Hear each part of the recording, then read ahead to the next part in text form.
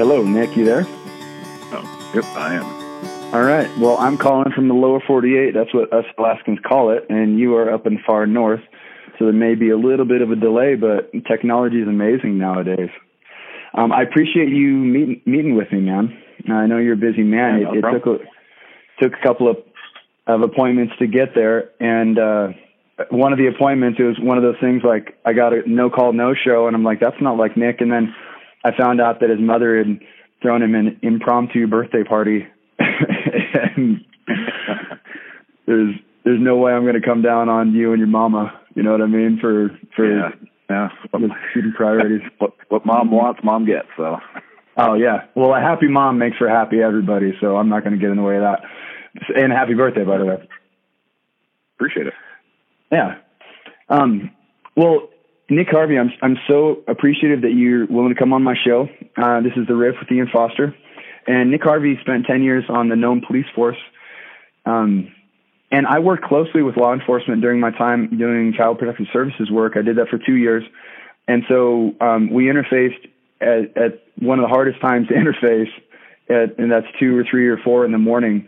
Dispatch would give me a call, and I'd have to go out to a situation to figure out what to do with a kiddo when parents were not able to care for kiddo, or when kiddo was, not in an age that they could care for themselves, and there were no parents to be found, or any sort of situation that Child Protective Services gets involved. And so I would go out to these calls, and Nick was dealing with the criminal element of whatever was going on, and then I was dealing with the kiddos, and adults and babies are crying, very difficult times.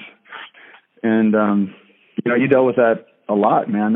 Those are doing that kind of work, that's dog years. And it's never anything that the general public doesn't really have an idea of what really goes on behind closed doors. But when you're put into the position that both you and I have been in the past when I'm dealing with that stuff, it is extremely difficult to watch that kind of thing unfold. Yeah. Well, we're going to get into more of that in a minute. I want to kind of pick your brain on what it's actually like, day in the life stuff, and what it actually, strategies you have to process what you're experiencing, things like that. But backing up just a little bit, how'd you get to Nome?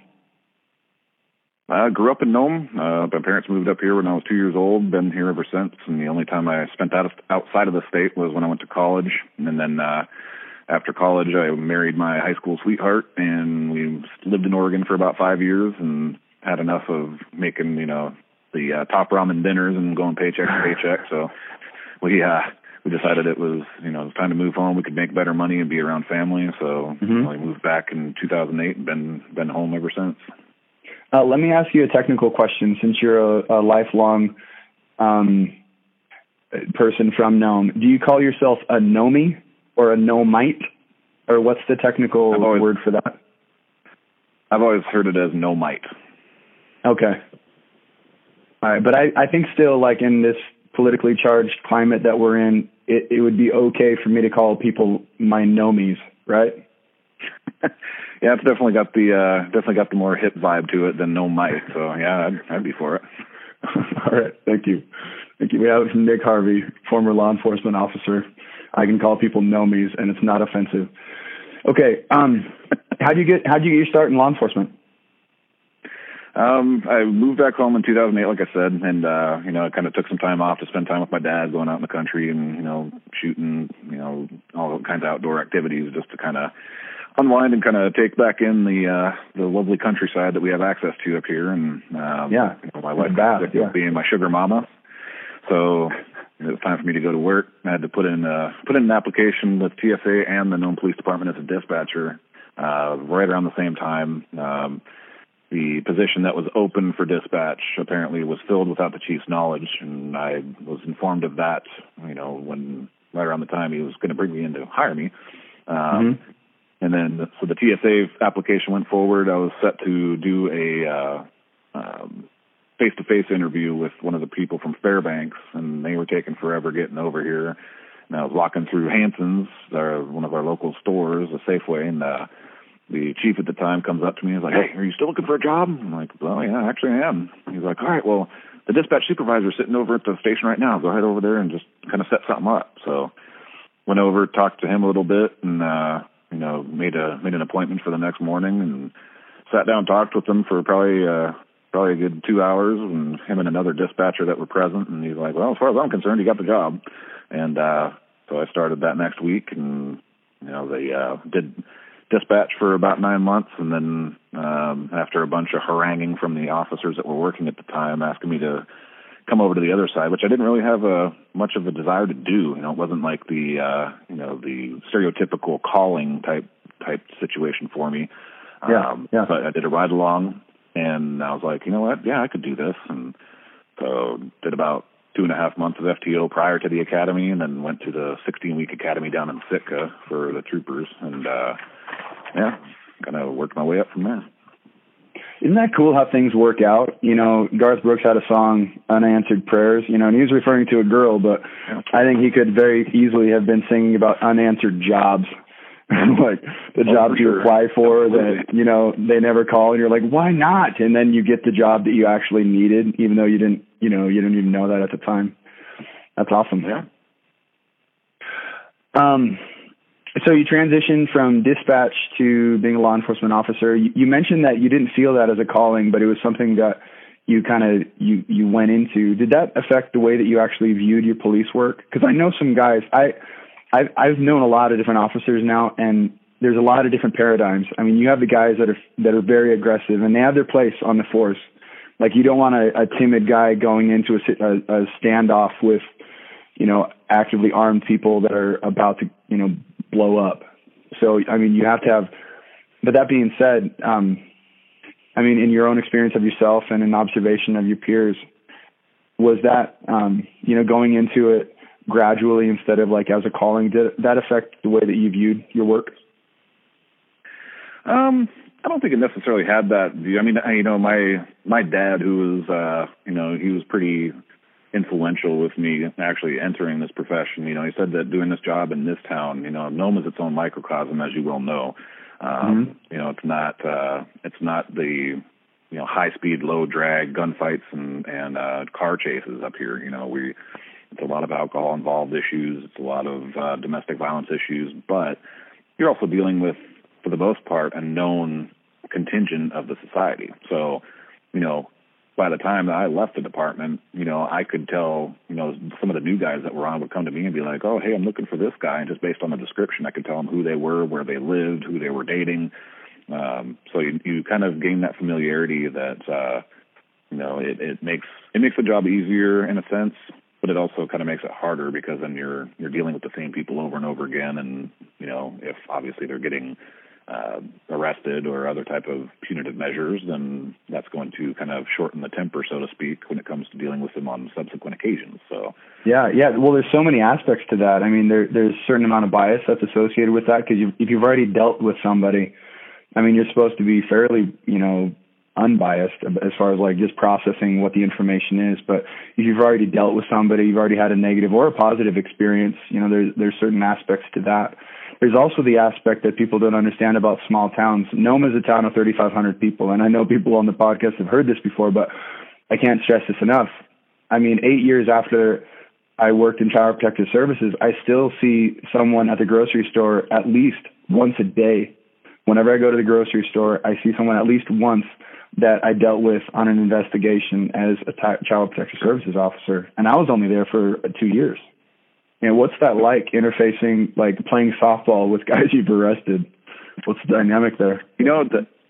For me, it was the manner in which you approach the job. So like you mentioned, there's some folks that enter law enforcement that have a more, typical A personality where they are, aggressive, for lack of a better term. But, it was one of those things that, I went into it with a nugget that one of the older officers and more tenured at the time when I first started, he's like, listen, approach determines response. If you come at these people like an a-hole, you're going to get that 10 times in return. He goes, but if you walk in and you could address them as you would, and 9 times out of 10, my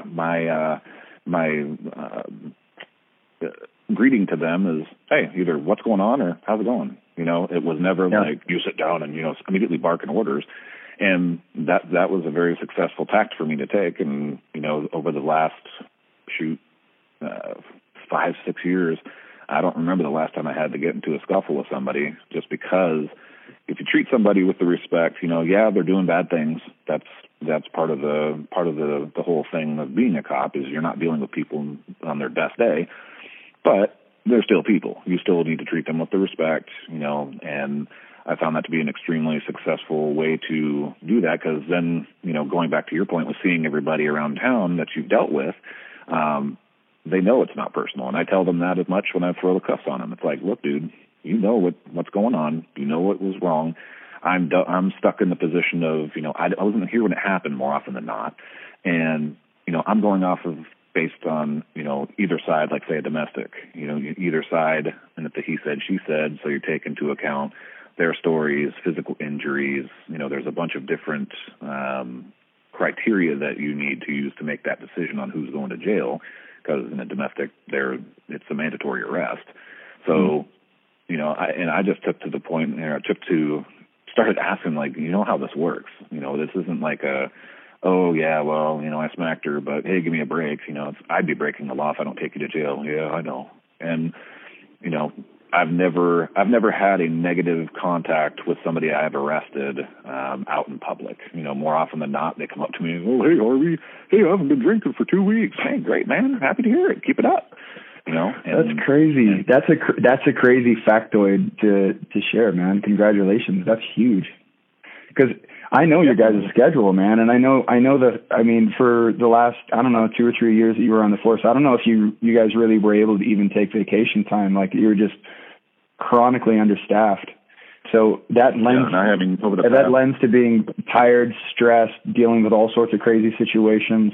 And that's only if you're doing the job. You're a human. You have a life outside of the job, no matter, who knows what those stresses are. But yeah, going into those situations and, batting 1,000 or real close to 1,000, that's impressive, man. Yeah, that was always the litmus test that I told any of the new people that I trained coming in. It's like, look, it's not, from people from the outside looking in, it looks like an adversarial relationship. But honestly, with how often you're dealing with these folks that are breaking the law, it would behoove you to build a rapport and to be on good terms, even if you have to take them to jail every now and again. And, some folks take that advice, some don't. And more often than not, the folks that don't, you see a much less favorable view in total when it comes to, dealing with folks outside of, the scope of their duties. Yeah. I have another friend, Casey Johnson. We went on that motorcycle ride this summer, and he was on the force too. And you and he both have, you handle business when you need to, but you're not A personalities. You have a softer approach to it. Officer Uktuk also, I have a lot of respect for how he went about things. And how did you develop your voice? I'm curious about that, because police, there's certain organizations, police, military, like football teams, there's certain organizations that have powerful cultures that, generally speaking, develop into A-type cultures, and there's a purpose for that.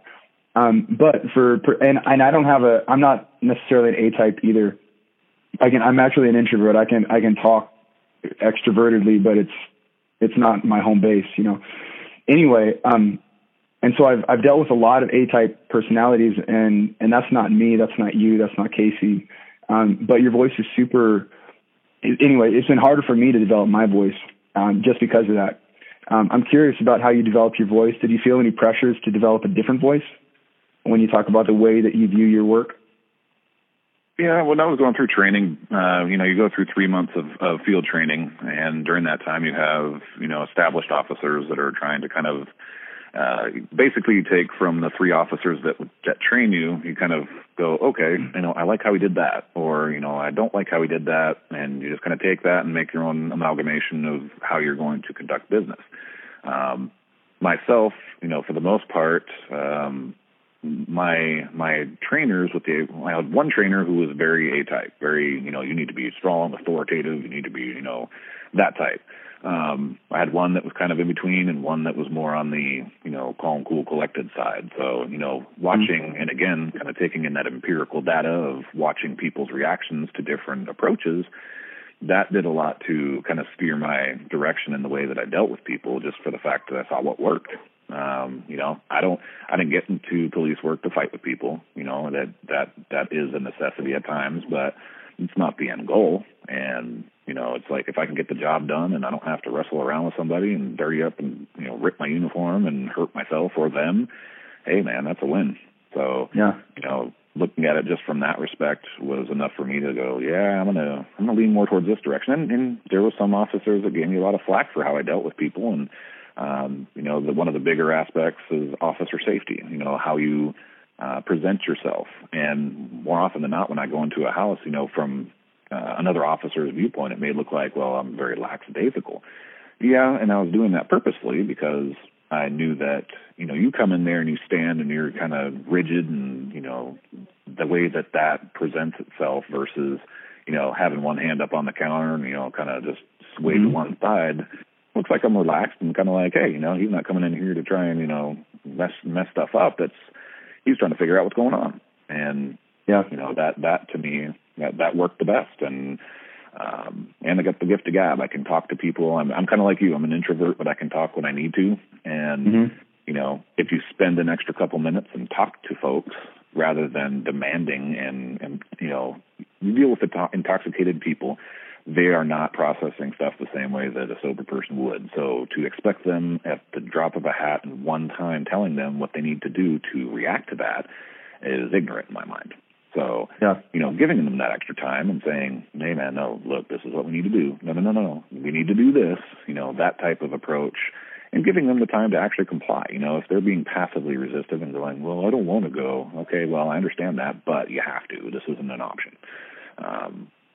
That's always, like I said, that's worked best for me, and the success rate for it was, it showed. So what I tried to kind of give to the other officers coming on, and, you know, like I said, they can take it or leave it. It's up to them to kind of make their own way in that respect, but, you know, you try. Yeah, that's awesome. I appreciate you sharing that. Posture, there's so much that goes into posture, tone, eye contact, things like that. I remember reading a book back in the early college about the horse whisperer, and he talked about how he didn't even call it breaking horses. He called it inviting horses to join up. And he was able to get a horse saddle ready faster than anybody on the planet. It was within a couple of hours, you know, from completely wild to saddle ready. It was an amazing process, and he did it non-verbally. So he was communicating with the horse in a way the horse could understand. And if you've ever had dogs, you see that same thing. My buddy has this like miniature little purse dog, but when that little purse dog, that all of that 8 pounds of fury sees a stranger come in the house, that dog postures up as big as its 8 inches of height will allow, and he comes bounding into the living room with its fiercest yip. And that's a posture thing, man. And I mean, every male on the planet, every female, I mean, we know what that means. Like, that dog is trying to establish some sort of dominance in its like 8-pound sphere of the universe. So you can't tell me that doesn't apply to the work that you do, especially when people become a little more primal, which is, you know, the situation when people are intoxicated. They're just reacting. They don't really know what they're doing. And so if you come in a primal way, square, hard tone, you know, establishing the boss, you know, yourself as the boss, I mean, you already have a badge and a gun. What more do you need? So it's like but then you add that extra layer of, you know, the actual primal dominance. I mean, there's only 2 ways that can go. It can go into immediate submission, or it can go into aggression. And I've seen that. So I appreciate you mentioning that as far as posture goes. It's super valid, and just you can approach people in a way that, you know, pushes people in a certain direction, or you can let them make their choices. So. Yeah, and there's been times too where I've had to actually apply force and use it, and then immediately when when it's time to go, it's time to go, and then once they're, you know, subdued, then it's like, you know, I just flat out asked them, man, why'd you make me do that? And 9 times out of 10 they're like, oh no, you know, either that or some variation of that was stupid, you know. But I mean, just talking to them in that way, then, you know, it's not like you can't take it personal. That's the biggest thing. Yeah, no, I've been in situations like that too. I've worked with in youth facilities, you know, spent about 10 years off and on doing that. And I only had to restrain a couple of kids. Like, these are kids that escalated themselves. It was all of a sudden, it was a violent situation, and you just have to protect the kid and other people. But I remember processing with those kids that situation, and I remember a couple of times the kids laughing at, like, just having a full out brawl and getting restrained. Like, there was we had enough of a relationship, we could kind of like process, like, whoa, that was crazy, you know? And they said, yeah, that was crazy. Sorry. You know? And so in that moment, if you do things or say things that, you know, people can't forget, you know, you create an enmity there that doesn't necessarily need to be there, even as you're doing your job and as you're initiating like full control, you know, over somebody. Yep. So I wanted to transition a little bit. As an officer, you were there for the rollout of Senate Bill 91 and then its subsequent, essentially amendment, Senate Bill 54. What was the initial rollout like for the average police officer in Nome? It was clunky, poorly thought out, and it was kind of it was just very clunky. It was kind of brought forth after the legislation was passed, and then it was kind of like tossed into the fryer and going, well, figure it out. Us as the Nome Police Department, we had kind of a link up with the troopers in terms of, you know, the differences to, like, say, the decriminalization of violating conditions of release, you know, that process came from the troopers because obviously they had, you know, a deeper staffing level that allowed them to kind of have the, you know, certain folks that could comb through and figure out exactly what this, you know, this change entailed and how it was going to be implemented. So in the interim, us trying to figure it out between, you know, we were getting hate mail from the court, from the DA, and because some guys were getting it, some guys weren't. And, you know, obviously if you were, you know. When you say some guys, you're talking about specific officers or what? Yeah. Okay.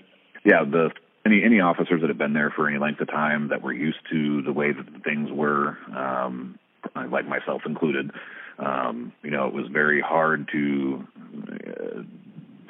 you know, go from, okay, this guy is on conditions of release. Well, that's its own crime previously. So if they had a condition saying they couldn't drink and you come up to them and see them drunk, well, they're doing that in your presence. So you don't need a warrant or anything like that. You can arrest them on the spot. It got to the point where it became just a citable offense. So they would just get a citation, kicked loose, and then they'd have to go see the court, the judge on the specific court date. You know, the different changes to the amounts for, say, criminal mischief, that caused a lot of growing pains as well, because, you know, we're all used to, most of us had that stuff memorized to where we know, okay, this specific item is worth this much, so we know that's broken, so it's this level of crime. So that changed. It was, like I said, it was not a fun time. Yeah. How do you think the rollout could have been handled differently? I mean, is it a PowerPoint issue, or is it like as you were talking, I just couldn't help but just think that changing organizational culture is so difficult. It doesn't matter if you're Nome Police. It doesn't matter if you're General Electric. It's very difficult to change. I mean, even your family, for Pete's sake. Like, you should be. Oh, and I think officers are even more so. I mean, you know, they're adverse to change. It's you know, as was evident when this legislation was rolled out and implemented. Mm-hmm. You know, I mean, even the fact of taking some Class C felony offenses that were now, you know, the peace officer would be permitted but not required to issue a citation for Class C felony offenses, unless there was a danger to others or something along those lines.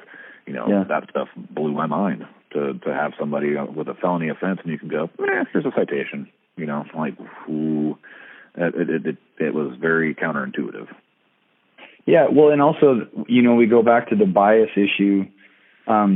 If there's too much latitude in the discretion that officers have to issue or to not issue a citation, it's hard to imagine a situation that wouldn't create some sort of bias in some sort of way. Either it's like a bias that's too harsh towards people you know, or a bias that's not harsh enough to people you know, or if you just have just this broad discretion to issue or not in a situation.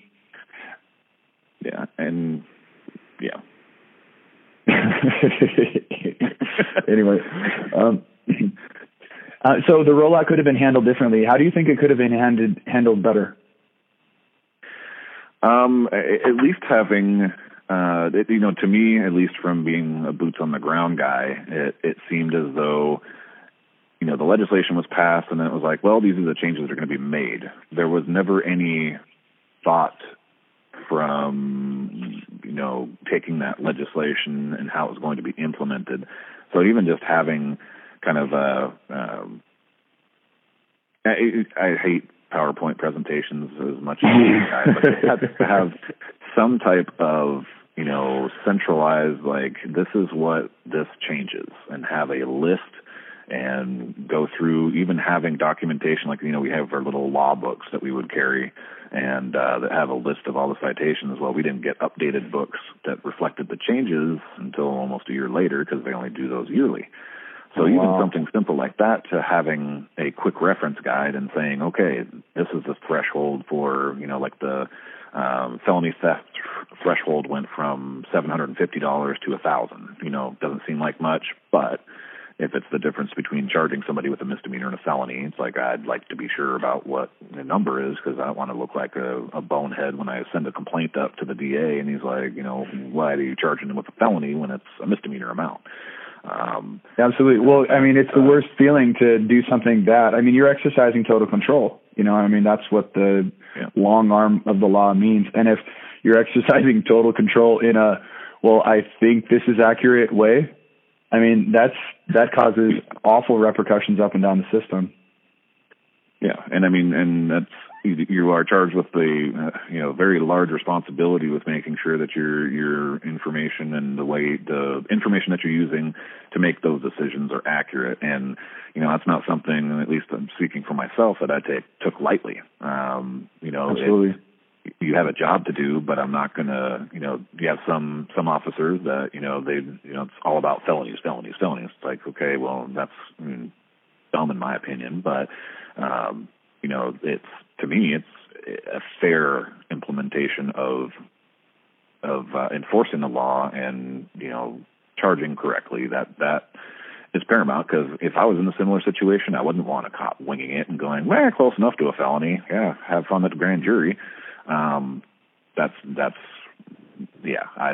was not okay with me. So yeah, I think that's where a lot of my consternation came from with it, because of that, because I have that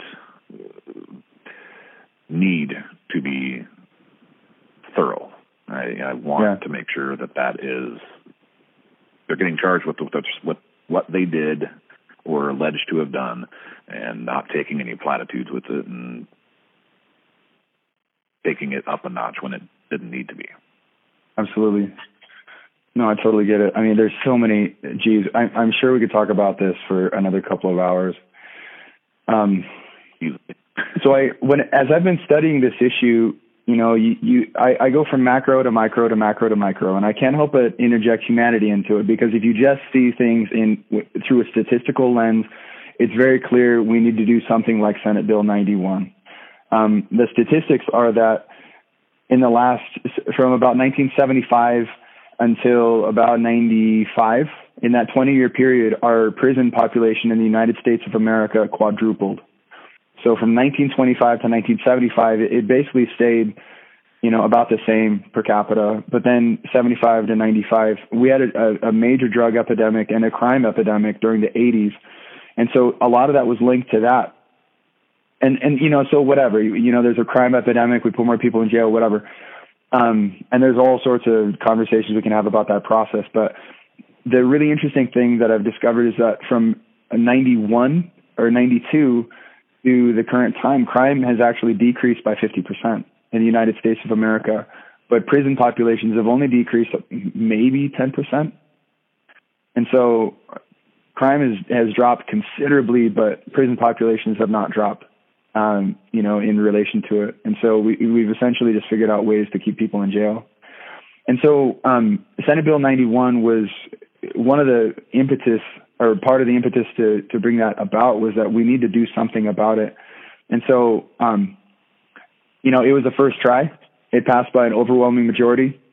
The rollout, as you say, it could have been handled differently.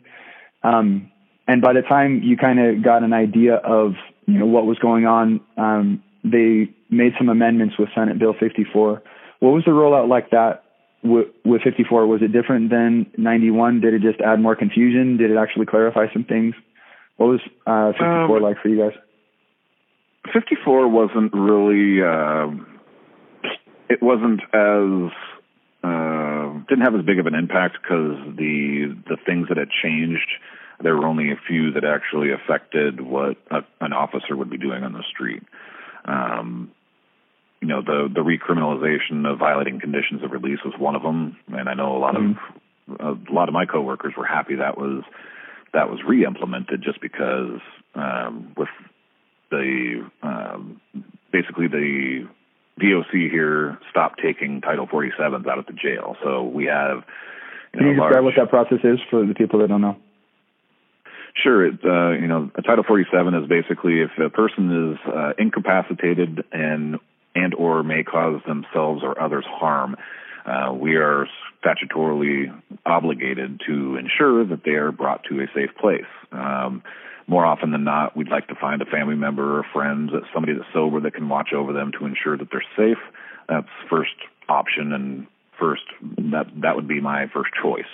Now, that's different than suicidal, right? Like the laws that govern what you do with potential suicides? Or is that the same thing? Yeah, it's under the same thing, causing harm to themselves.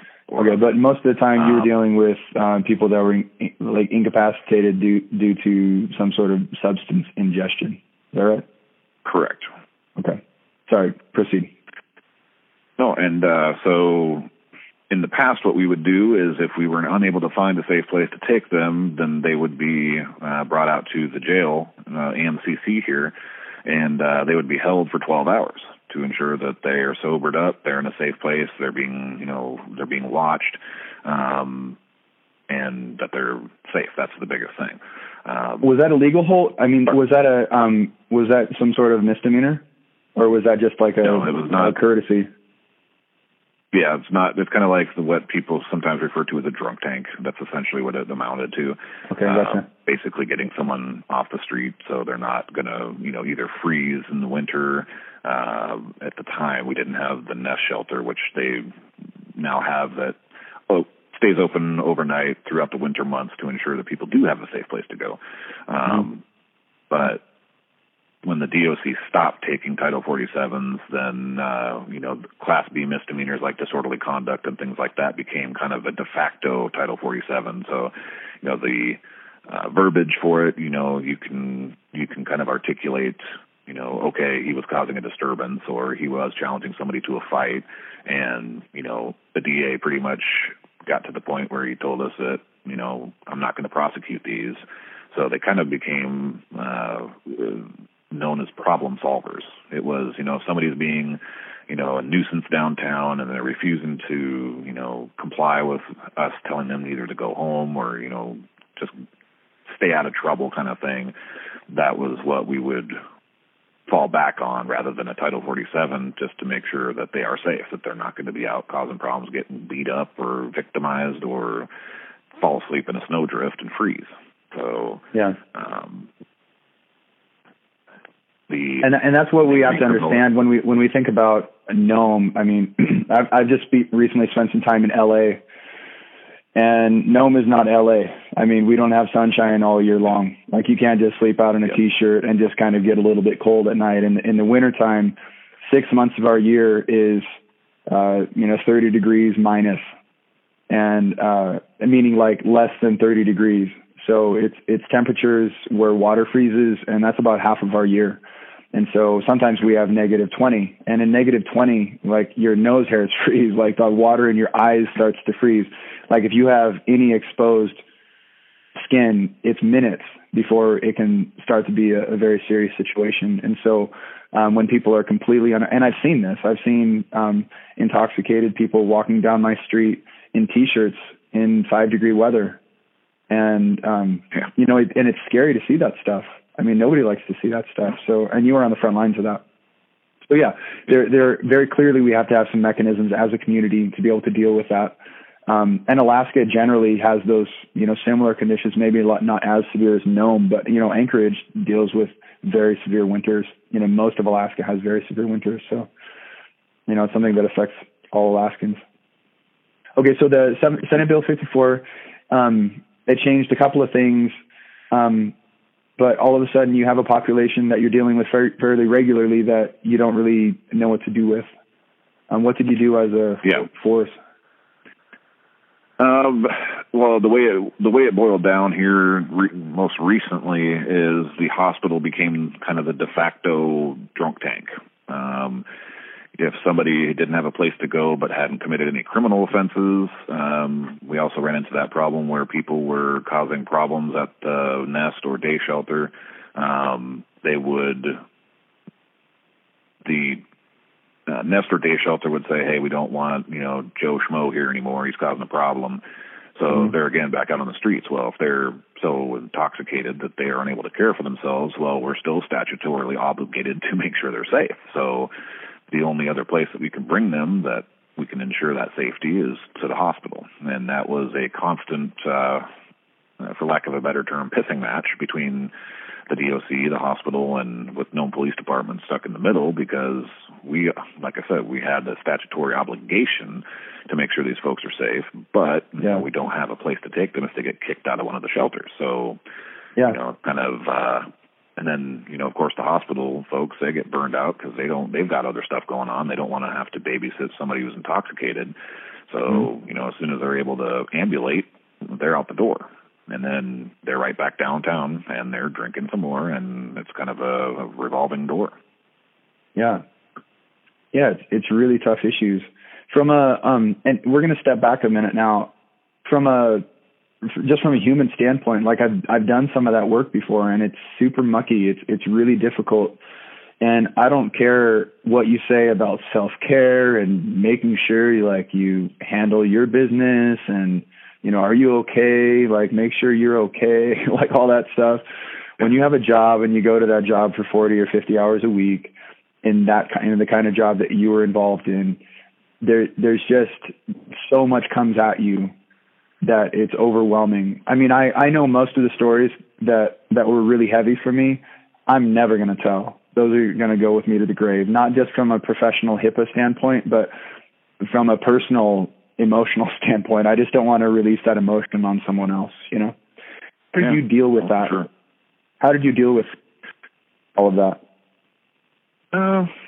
Well, for me, I'm kind of a bottle it up guy, which I know is probably the least healthy method to deal with such, but you know, it was a lot of it had to do with kind of venting and with us, at least law enforcement in general, you know, it's fairly widely known that we got a pretty dark sense of humor, and you know, if folks heard some of the stuff that oh, I know. Thank goodness there's not the recorders, man. It's the same thing over at LCS. It's laugh or cry stuff, and you try to laugh, and some of the laughs that you have are pretty off base, but you're just doing your best to deal. Yep, and that's been the best way, because I mean, you know, number one, like you mentioned, you can't, you know, for confidentiality standpoint, I couldn't come home and vent to my wife about specifics, but even if I could, I wouldn't, because number one, I didn't want her to know the kind of crap I'm dealing with, and number two, you know, she's not gonna fully understand or grasp what I am. I mean, she can, in a general sense, go, "Oh, you dealt with this? Yeah, I understand." Whereas coworkers that have been through the thick of it with you, they know, and you know, venting and kind of going back and forth with them seemed to be the best way for me to kind of help cope with that. And you know, and at least, you know, like you said, if you're not laughing, you're crying. It's just that simple. So, and I mean, that seemed to be my best outlet, is just kind of screwing around with the guys and, you know, just kind of letting it all out, and with them, with folks that can fully sympathize with what you just went through on a, whether it be a specific call, a whole shift, a week, whatever. That tended to be the way that I went about it. But yeah. Well, and it's also there's those home-based activities that just make us, feel right in our heart. And everybody has different stuff. I mean, some people are into scrapbooking. I'm into baseball. I love playing ball. And in the Native Alaskan population, we were just talking about this in my last podcast. Subsistence is a really important value. And I found that a lot of the people that I was working with that were Native Alaskan, that when they were getting into serious breakdowns in their family, they were distancing themselves from some of their values. They weren't berry picking as much as they used to. They weren't harvesting fish.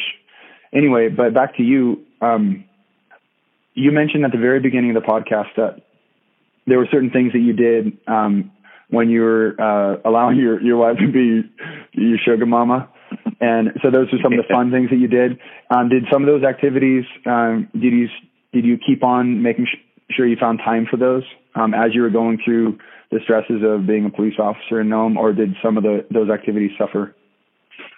No, they definitely suffered. You're working 12 hours a day, and by the time you get home, and that's assuming that you get off on time, and that was a rarity.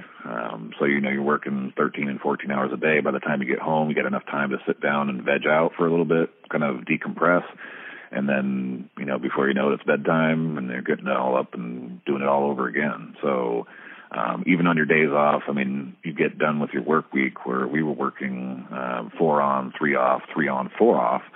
And, even the first day or day and a half to 2 days, you're just kind of, my own experience anyway, you just veg out. You just kind of don't want to do anything. It's just like I was essentially a hermit. I didn't want to go out in public. I kind of have to, at work, I'd have to put on the professional face and smile and greet people and, interact with folks. And it got to a point where it's like, I'd rather just stay home. I mean, I'll pet my dogs and play with them and, spend time with my daughter, do whatever. But, when it came time to like go out in public or do that kind of thing, it kind of kept away from it if I could. Yeah, well, and that makes sense. I mean, I've actually studied a lot about extroversion now, and just trying to understand myself and what that means. It doesn't mean that extroverts or introverts. Being an introvert doesn't mean that you can't speak or you're like shy. What it means is that that's where you gain energy. So, like for me, I can act in an extroverted way. I've sung in front of lots of people. I can public speak, and I'm not really scared about those things, but they're very draining for me. I'm not Tony Robbins. I mean, he seems to become this nuclear reactor of energy when he's in front of thousands of people. And I'm the opposite. Like it's very draining for me to focus and provide that and share that much of my energy with people. So for you, I mean, that makes perfect sense. Like when you're in the public eye, especially in that stressful of a way, like over the weekend, you had to check out. That makes perfect sense, man. So that actually is one of your coping strategies, whether you knew it or not, Oh yeah. Yeah. One of the books that my chief at the time had recommended, because there's a couple times where I had my own little situation. He would allow me to vent to him, and it was not just a joking kind of way. In the academy, they told us to read this book called, and I'm just spacing on the frickin' name of it now.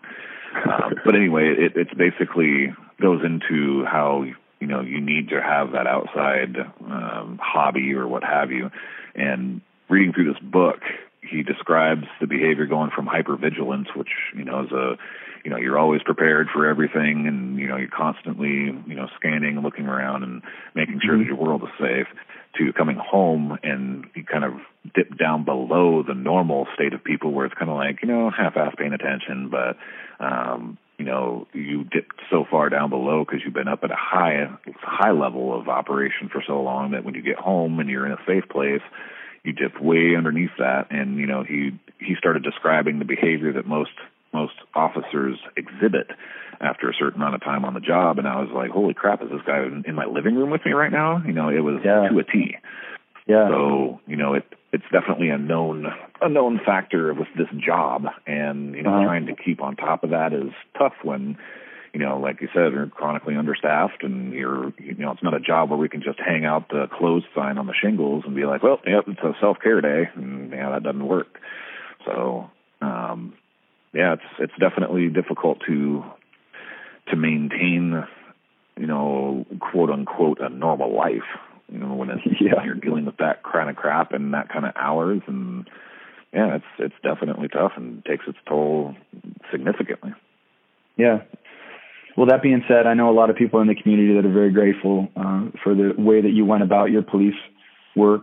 And I've actually talked to a lot of members of the community. And it's a small town, so it's not like I'm going around gossiping, but names come up in conversation. You hear how people talk about people, and, people talk favorably of you. So that's, I think, a testament to how you went about your work.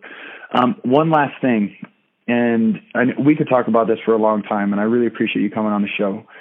But for the rollout, right now we're in a situation as a state, Senate Bill 91, some of the things worked as intended, some did not. We've saved some money. Crime rates seem to be stabilizing. There's been a lot of unintended consequences, though. There's a lot of really polarized opinions about 91 and also the rollout of 54. It looks like we're headed towards some sort of adjustment. How do you think, whatever adjustment that comes down the pipe, how do you think that adjustment could be rolled out better so it's a more seamless transition for DAs, law enforcement, corrections, everybody involved? How could it be handled differently this time? Like I said, I think just having something that is universal, that is not left open to interpretation or, kind of guessing on the part of boots on the ground as to what it entails and what it really, amounts to for that particular. Does that mean like a training in conjunction with the actual rollout? Absolutely. I mean, you're, like I said, death by PowerPoint is not my favorite thing, but to have at least some guidance with that to make it absolutely clear that, this is what this means. This is what changes for this particular statute. This is what you can and can't do with regard to this particular statute, just to have it where it, like I said, it's universal. It's not something that, one agency is interpreting a certain way and another is interpreting a different way, and, lines are getting crossed and, that type of thing. It definitely needs to be, needs to be well organized and the same across the board. I think that's the biggest thing. Well, and maybe, the initial rollout of SB 91, it was 120 pages. And from what I understand, now that I know what I know about like the development of legislation, a lot of times the legislation is sponsored, but it's developed by advocacy groups. It's developed by private citizens. Sometimes it's developed by lobbies. The actual development of the bill, a lot of times it isn't actually developed by our legislation or our legislators.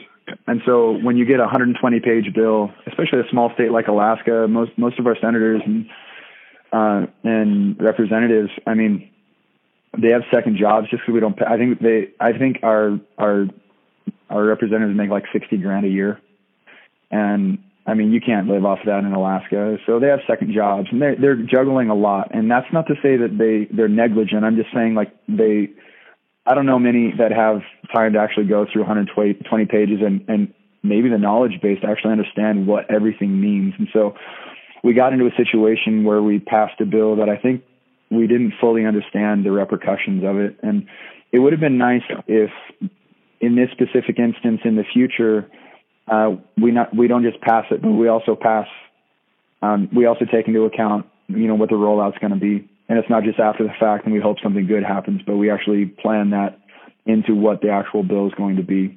I think that'll make it a more seamless process. Anyway, good ideas, man. I appreciate it. I appreciate your time. One last question. It's kind of a silly question. I was going to ask you a question about when you transitioned from dispatch to the beat, because you were a beat cop. And then I started wondering, what in the hell does that even mean? What is it? Where did that come from? Why do they call it a beat cop? My understanding of it is a beat is a certain area. Like in a bigger city, you would have officers that are assigned to a certain beat, so a certain neighborhood. And so the people, the boots on the ground, not administrators or folks that are sitting at the office and doing their admin things, that differentiation. I don't know if, I'm sure there's probably some other explanation that's probably a heck of a lot more eloquent than what I just. No, that's awesome, man. Sometimes that's awesome. No, sometimes I ask rhetorically silly questions that I don't actually want an answer. I just want to get, whoever I'm talking to giggling, but I'm glad you had an answer because I was actually curious about that. That's why I didn't ask the question. I was like, I don't even know what that means. All right, cool, man. Well, thanks for joining me on. I'm sure it'd have a different connotation. Oh, I know. I honestly, when I was thinking about that, I was thinking of Rodney King, and I was like, you know what? We probably shouldn't say beat cop anymore, just because that kind of makes me uncomfortable. Yeah. My hypervigilant of unpolitically correctness. I'm super hypervigilant about certain things. Anyway, Nick Harvey, thanks for joining me on the riff. Appreciate your time, man. And best of luck to you in your future endeavors. I appreciate it. Yeah, have a good one. All right, you too. Bye.